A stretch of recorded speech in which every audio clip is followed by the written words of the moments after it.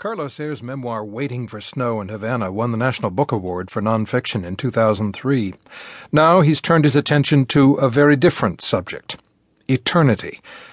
Ayer started to worry about death when he was a child, growing up in Cuba during an era of public executions, as he told Steve Paulson.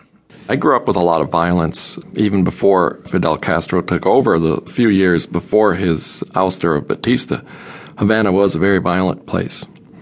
Not only were the newspapers and magazines filled with pictures of people who had been gunned down in the street, but every night as I went to sleep, just about it seemed, maybe a few nights a week, we'd hear gunshots and bombs off in the distance.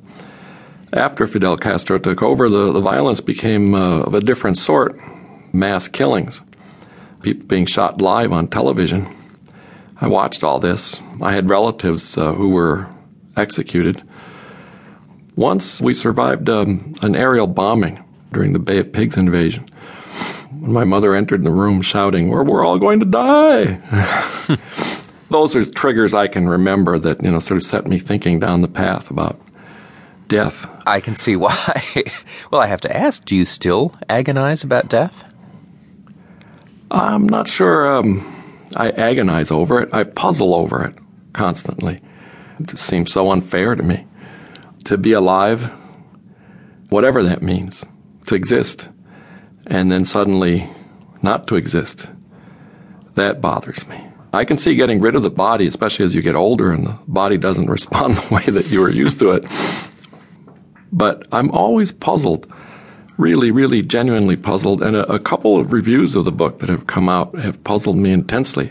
I can't see how anyone on earth could be happy with thinking that this is it. This is it. And a couple of reviews have actually said that, in essence, the book takes up what is really a very bad idea, because we should all be very, very happy with our mortality and the briefness of our lives. And that I can't understand.